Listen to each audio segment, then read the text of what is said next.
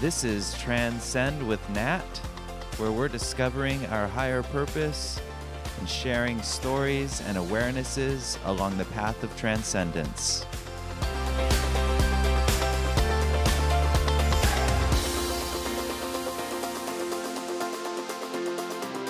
Good morning, or maybe good evening, good afternoon, good middle of the night, wherever you are. This is Nat. It's morning here in Los Angeles, and you're listening to Transcend with Nat. So to start out today, I'm going to talk a little bit about what's on my mind. And what's on my mind these days? Well, some of you may know that I have a little bit of an obsession with macroeconomics and reading and studying it. And I know it sounds to many like a very uninteresting subject, but I'm going to try to make a couple things I'm going to talk about interesting by hopefully throwing in some stories with John Roger. And for those of you who are new, who don't know, John Roger, JR, as I call him, as many call him, is a great spiritual teacher. I worked with him for many years until he passed away. And so I have a lot of stories about that. Now, what I've been thinking about and what I've been looking at for years, and I know that we have some baby boomer listeners, so maybe this is for you, is the baby boomers going into retirement and how that affects everything going on, like the stock market, and just looking at how the median, at least in America, and I know that there's similar issues around the world, that there is not enough saved for retirement, and also one of the characteristics of the baby boomers is that a lot of their net worth, their retirement and their savings is in the stock market. Now, I've had some time now to experience the stock market, and let's start out with a story on that. And the story is this. When I got off of my vow of poverty, which meant that I had no belongings whatsoever, it was around 2008. It was the middle of 2008, or a little before the middle. And pretty shortly thereafter, I decided to play the Forex markets, the foreign exchange markets, which are open 24 hours a day. And the reason I did a lot of things, the things that I did them because they worked with my life with JR. That was my central focus. And then I would do things around that and make my life around that. And so it worked out pretty well because as it was open 24/7, it meant, and I can do it on my computer. I could be sitting in the living room watching TV with JR and have my computer open and be playing these markets. So many people, when they do this, they end up blowing up their account, which means that they lose everything. And I didn't quite do that, but I definitely paid for my education. And boy, did I learn. When you're losing money, you learn. And it was an interesting time. It was a fast-moving market. And shortly, within a month or two, a couple months of starting, the great financial crisis happened. And that was in, the end of 2008. And I was watching it live on the charts, and it was going crazy. It was amazing to watch. There's a term, trying to catch a falling knife, when you try to place an order when things are moving that quickly. And so it was an extremely interesting period because when you have money, one of the things that I learned is most people, you put stops on an order. So say I buy something and say it's going to go up and it starts going down. If it hits my stop, it automatically takes me out at that price. So I know what my risk is. Well, what I found during this period of time is that you may have a stop on and it may put in a sell order. But that thing may not get filled, and because of how fast it's moving, you might not get filled till way, way, way lower price. And so what you thought was risk management really did nothing in that environment. And I think it was actually really great for me to learn in that way, to see all these things that we that are taught, that are believed, like, placing stops is some sort of insurance policy, when it's loosely in normal times can be, but when things really start moving, it's not. And the other thing, I learned a lot about technical analysis and reading charts and things like that, which I still definitely use, even though I have not done foreign exchange market for a long time. So at the time, I was still working with Jared, and I would talk to him about what I was doing. And one of the things that he told me, and he told me this in May of 2009, and he was talking to me about business, and he told me things about that. He told me a lot of things.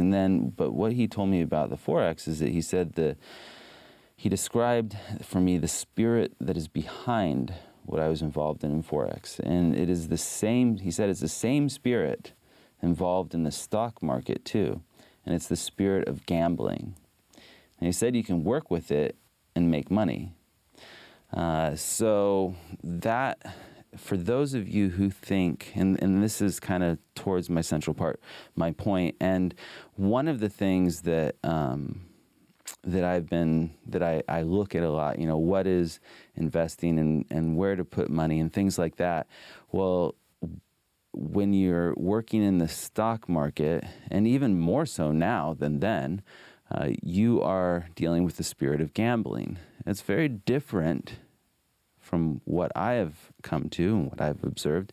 That's a very different thing than actually investing. So how that all ties to, and some of you may find that interesting, even though, a lot of his teachings are not about these type of things, he was very, very wise and smart in those areas as well. And he did quite well. In fact, one of the things he did, which I have which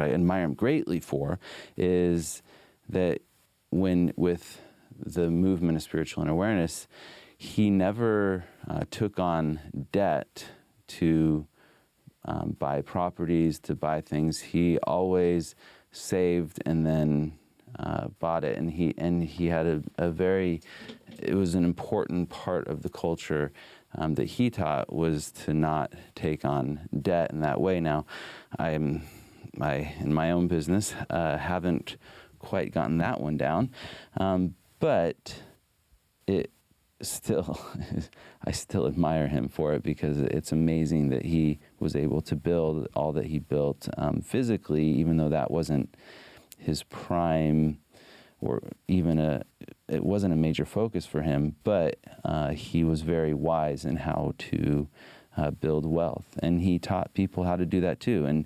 And so one of the things, looking at this macro environment where all these baby boomers are about to retire, or are retiring, really, they're retiring now, you're about to retire, and a lot of people have their money in a large percentage of their money in the stock market, and thinking that it's an investment or something like that. And most people don't even know what they're quote unquote invested in the stock market, and that's pretty amazing when you think about it. And I know this is a spiritual podcast, but these things affect us, and we have to deal with them. And I've studied, I've learned it, and it's one of those things where I just think it's important that people relook at how they view things, and things that they assume, like that that their portfolio is balanced because they have stocks and bonds, and when one goes up, the other goes down. They're negatively correlated, but that historically, that's not always the case. There's long periods of time where they are positively correlated, where they go up and down together.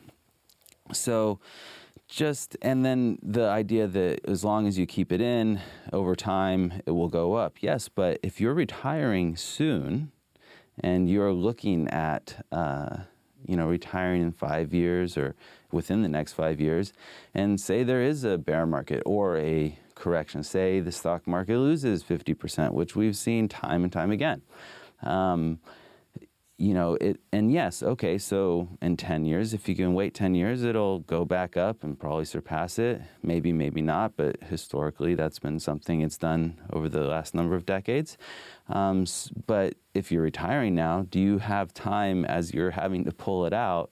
And if you look at most baby boomers, most of them, including the pension funds, the state pension funds and all that, they have not saved enough for their retirement. So these are things I just want to bring up because I actually care. I have people in my life I care about who are in this position and who are facing these types of things. And I see the real world effects when, if they're not looking at their time preference and going, yeah, over time it always goes up, but well, I actually am retiring, so I don't have the same kind of time to wait for it to go up because I'm required to be taking money out. So these things, to really, if you don't, people in the financial markets, the other thing, they really use complexity. They use complex terms, they use complex ideas, and they really just do that, from my point of view, to obfuscate the truth, because it's really not that complicated, and it can be described and explained in ways that are not complicated, but a lot of times they don't want people to know what they're doing with their money and how it all works, because I think that they realize that people might make different choices then. Now, I'm not saying the stock market is going down. I'm not saying it is going up. There's a good case to be made for both of those. And I'm just saying, you're looking at your risk, and there's a guy who I really think has a really great thought process around investing. His name's Anthony Deaton, and he said, when you buy for the purpose of selling, you don't really need to understand what can go wrong. You see everything in terms of price. And to me, that's a lot of what people do with the stock market. They buy these index funds. They're just looking for the price to go up, but they don't really understand what can go wrong because they don't even know what they're invested in. They don't understand the businesses. The businesses are so big and so complex that most people don't even know when they invest in Netflix, for instance. They just invest in it because it's going up, it's got momentum, and it's the new thing. And that's why they invested in Microsoft back in the tech bubble, and it's still around. It's still a business today. But that didn't mean that it had a major crash back in the day when the tech bubble burst, because people got so excited and bought the story, but we're just looking at price and not looking at what can go wrong. And there really is a difference between when people are incentivized, like these CEOs of these big major companies, they're incentivized. Their big incentive is their stock price. So everything they do, it's not about their business. It's about getting their stock price up. Like when you have a small business and you own it, you're not thinking, on a daily basis, well, how is this going to affect my stock price? You rarely even think of your stock price. You're thinking of the business and the operations and the balance sheet and all these other things, and not necessarily the stock price. So there's a lot of differences in that. And one story that I have for you, because I talked about how it is the spirit of gambling behind the stock market, and gambling can be fun. And I have definitely I have had some fun. And one of them, I have a story with JR in Vegas. And we used to go to Vegas a lot for the trade shows, because we would go for different trade shows for media and for technology because JR was he recorded a lot of his, he recorded so many of his lectures and question and answers, or he had them recorded by Now Productions, which was the production company that he had. And they recorded a lot of his, I think they have like 30,000 or something pieces of media of masters of his. And so he was always looking for what's the best way to do this, to get this out, to record this, to maintain this. And so we would go a couple times a year, and also for technology, for like what was coming out, what's going to help the businesses and the organizations that he had. And so we go to the technology conferences, we'd go to the, we'd also go to the audio video conferences and see all the latest, greatest gadgets and things that could help him in what he was doing. And so we ended up in Vegas, and this time I don't know if we were at that conference or another one, but we were in Vegas, and I don't remember the last time I actually gambled with JR. I mean, it's just one of those things that slowly went away. And I know people might think, oh, a spiritual teacher, you shouldn't do that. And yeah, well, everything, that's just not, whatever you think you know about like spiritual teachers and being with them, it's probably not quite accurate. And so you might want to leave that aside. So anyway, I'm playing, we're waiting for dinner. We're a little early to reservations. So Jer and Zeus go to play something. I don't know what they were playing. And I played roulette. Now, I didn't like playing roulette. I rarely played roulette. But this night, I was like, oh, I'll play some roulette. So I had $100, and I was playing. And this is actually after I was off VOP. So I was just playing some roulette, and I was winning. But it was interesting because at the same time, the dealer of the roulette, he was just talking about how roulette's the devil's game, and it was almost like he was trying to preach to us about how evil roulette was while we're sitting there playing, and he's spinning the ball or spinning the wheel and putting the ball in and telling us that all the numbers, I think he said like they add up to 666 or something, and he was just really going negative on the whole thing. And at the time, I was winning. I was winning a little bit here and there, and then it was time for dinner. We weren't there long, and Jer and Zeus were walking by, and I yelled out to JR, hey, JR, give me a number. And he said, 12. And the dealer, of course, is hearing all this. And Zeus is like, put it all on 12. So I take all my winnings at that point, which was like $86, I believe, and I put all 86 on the number 12. Now, for those of you who know roulette, the odds are that you're going to hit the one number you put on. The odds are really in the house's favor, really against you. And so the dealer, this negative Nelly dealer who's, just rolling his eyes because, who are these people? He rolls the wheel, spins the wheel, puts the ball in, and bounce, bounce, bounce. Of course, you know the story. It hits 12, and we go wild because I had made whatever it was, like $2,600 or something off that $86, and we're going wild. The dealer's jaw practically hit the table because I think he was just flabbergasted on who are these people that just completely destroyed his devil's game. And, well, he was looking at someone who could do that, apparently. And so that was a really fun night, and I gave the money to JR. I had seeded earlier, and for those of you, I think I've talked about seeding. But in case I haven't, seeding is something you give something.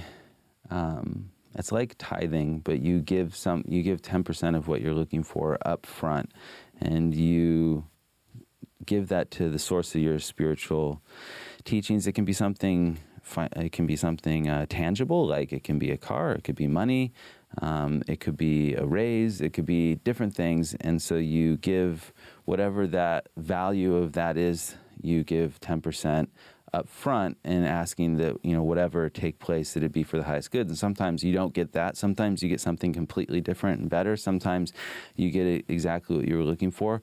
But it's important to have for the highest good. So that's one thing. And you can do it with intangible things like peace of mind. You have to somehow put a value on it for health, for dealing with health challenges, for a situation that's difficult. And you can seed for all sorts of things. It's extremely valuable. I've, over the years, have found it to be a very useful and a very effective way to really let go and let God, and to make myself open to receive. And those of you who have listened, a lot of the people who talk about wealth talk about how the more they give, the more they receive, and so this is a way of giving, as in a way with faith that you'll receive. And I have found it extremely valuable. And so earlier that night, I had given JR. I had seeded for, I think, $2,000 or $2,500 or something dollars to win that, and there it was, right there, and I walked away with a great story too, and a great seeding story, a great story of gambling, and so that's one of. That's a little story. I have a lot of stories, but that's a little story that maybe some of you will enjoy, and so anyway, back to the other stuff that's on my mind. I'm not a financial advisor. First off, I have to do this legal disclaimer. I'm not a financial advisor. If you're going to do anything with this information, it's really just for information purposes only, and talk to a professional financial planner before you do anything that I'm talking about. And I'm not suggesting sell everything. I'm just suggesting take a look at it. Take a look at your risk. Take a look at what your timing is if you're going to be retiring, and take a look at what kind of risk you're comfortable with, and understand more where your money is and what you can do. There's things you can do to mitigate your risk factor, so that even if that does happen, it's just not going to affect you as much, depending on where you put things.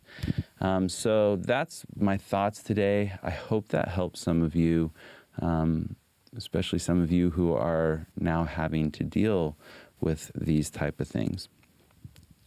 So the main part of the show today, what I wanted to talk about was the inner counsel.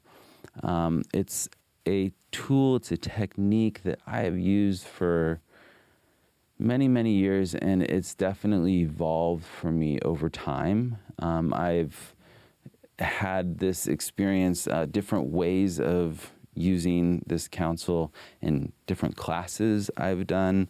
I've read about it in books. So there's a lot of different ways of going about it.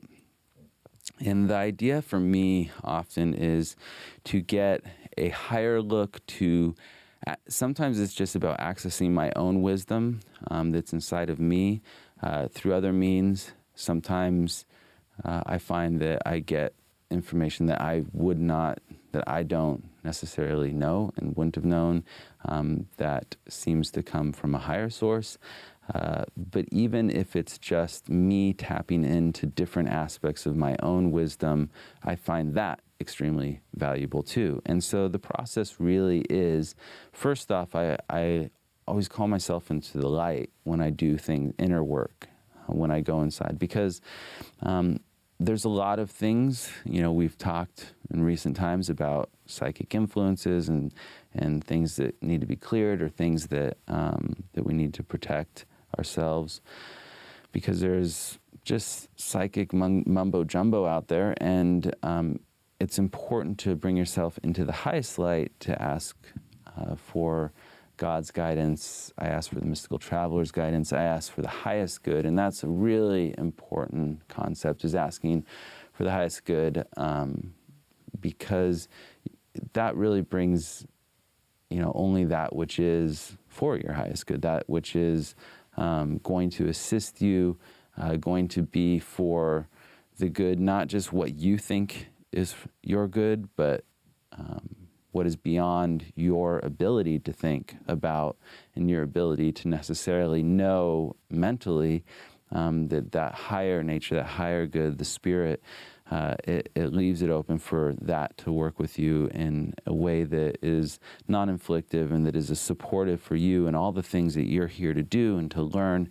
And so that's something that's really important to start out with. And so that's something I do. And then once I invoke the light and bring myself into the light for the highest good and ask that only that which is for the highest good come forward.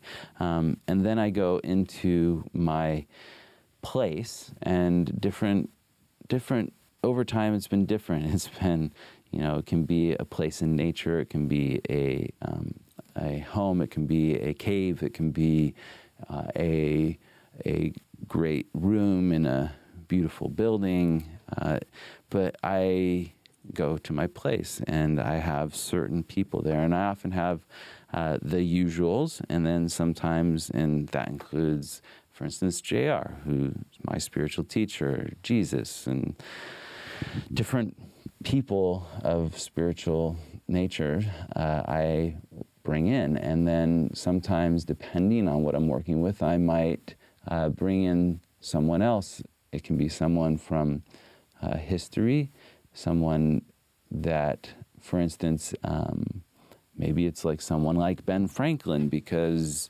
you need some wisdom of his nature, or maybe you're involved in an artistic endeavor and you want to talk to Michelangelo or Da Vinci or someone of that nature. And so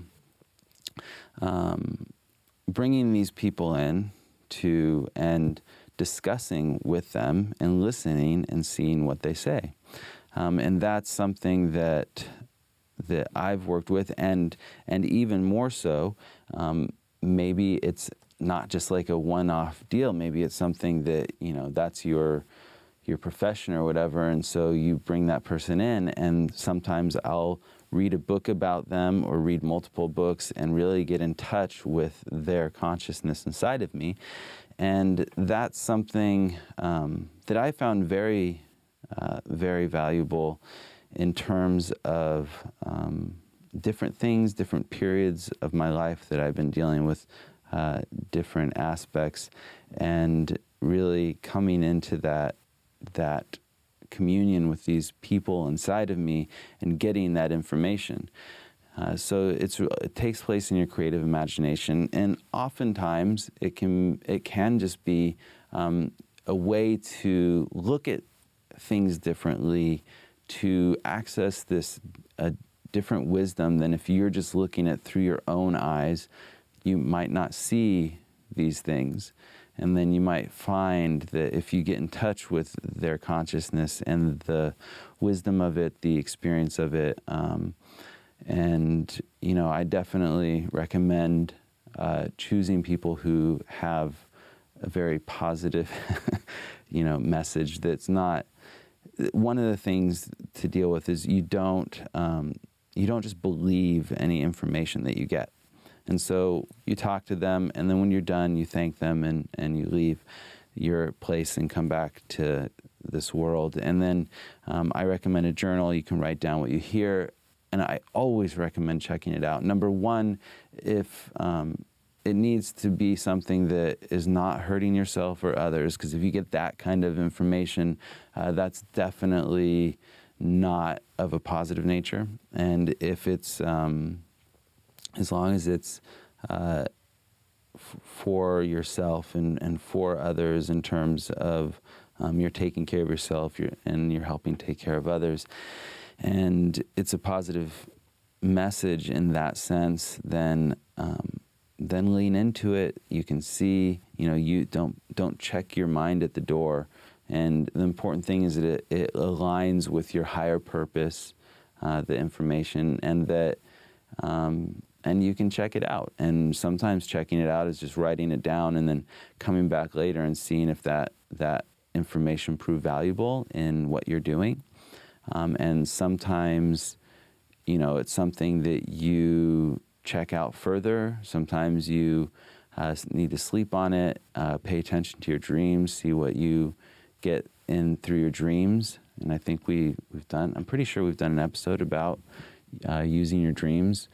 But these things, it's part of my practice and part of how I use these tools to assist me.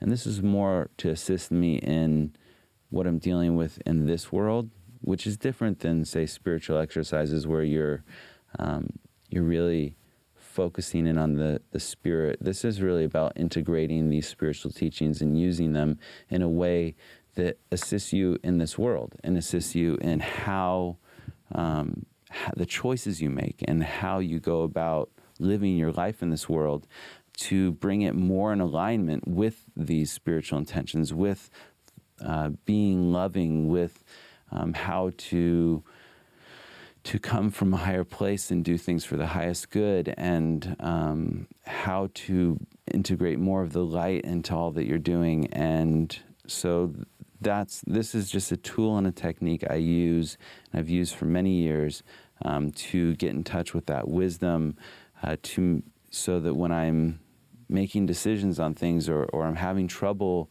with an area, or maybe there's something political going on in work, and you find someone in history that was very good at that and can guide you in a positive way. Like I find that Lincoln is a very great at those kind of things, and his wisdom is very great. And I've read books on him, I've read quotes, I've read different things, and then discuss, and it's a way for me to access a different view, a different type of consciousness on that. And because of my personal relationship with JR and my spiritual relationship, I love having him in there because he just has so much wisdom, and it's really a pleasure to tap into that. And so that's something that I use and have used quite a bit through the years in different ways. I would encourage you to give it a shot, to check out the information, to use it wisely, to use it for yours and everyone else's upliftment. And that's one thing, if you're moving up, if you're uplifting yourself in a positive way, then it will uplift and assist others in a positive way. And if you're uplifting yourself and screwing other people, then that's not what I'm talking about here. That's not the positive direction that I'm referring to, because that's just not in line with the higher spiritual nature of things. So that's one indicator that if you're doing things that are uplifting to you and they're assisting others in uplifting them, that's a good indicator that what you're doing and the information you're doing is something that that is in line. And if it's hurting others, then you might want to take another look. So that is, I think, the end of our episode for today, for this lovely morning here in Los Angeles. And I hope you all enjoyed this show, some different topics, some different stories, and a technique. So I look forward to, hopefully I'm looking at getting some more interviews going here, and hopefully I'll have some of those soon for you as well. But in the meantime, you're stuck with me, and I hope to have you listening next week. All right, have a wonderful week.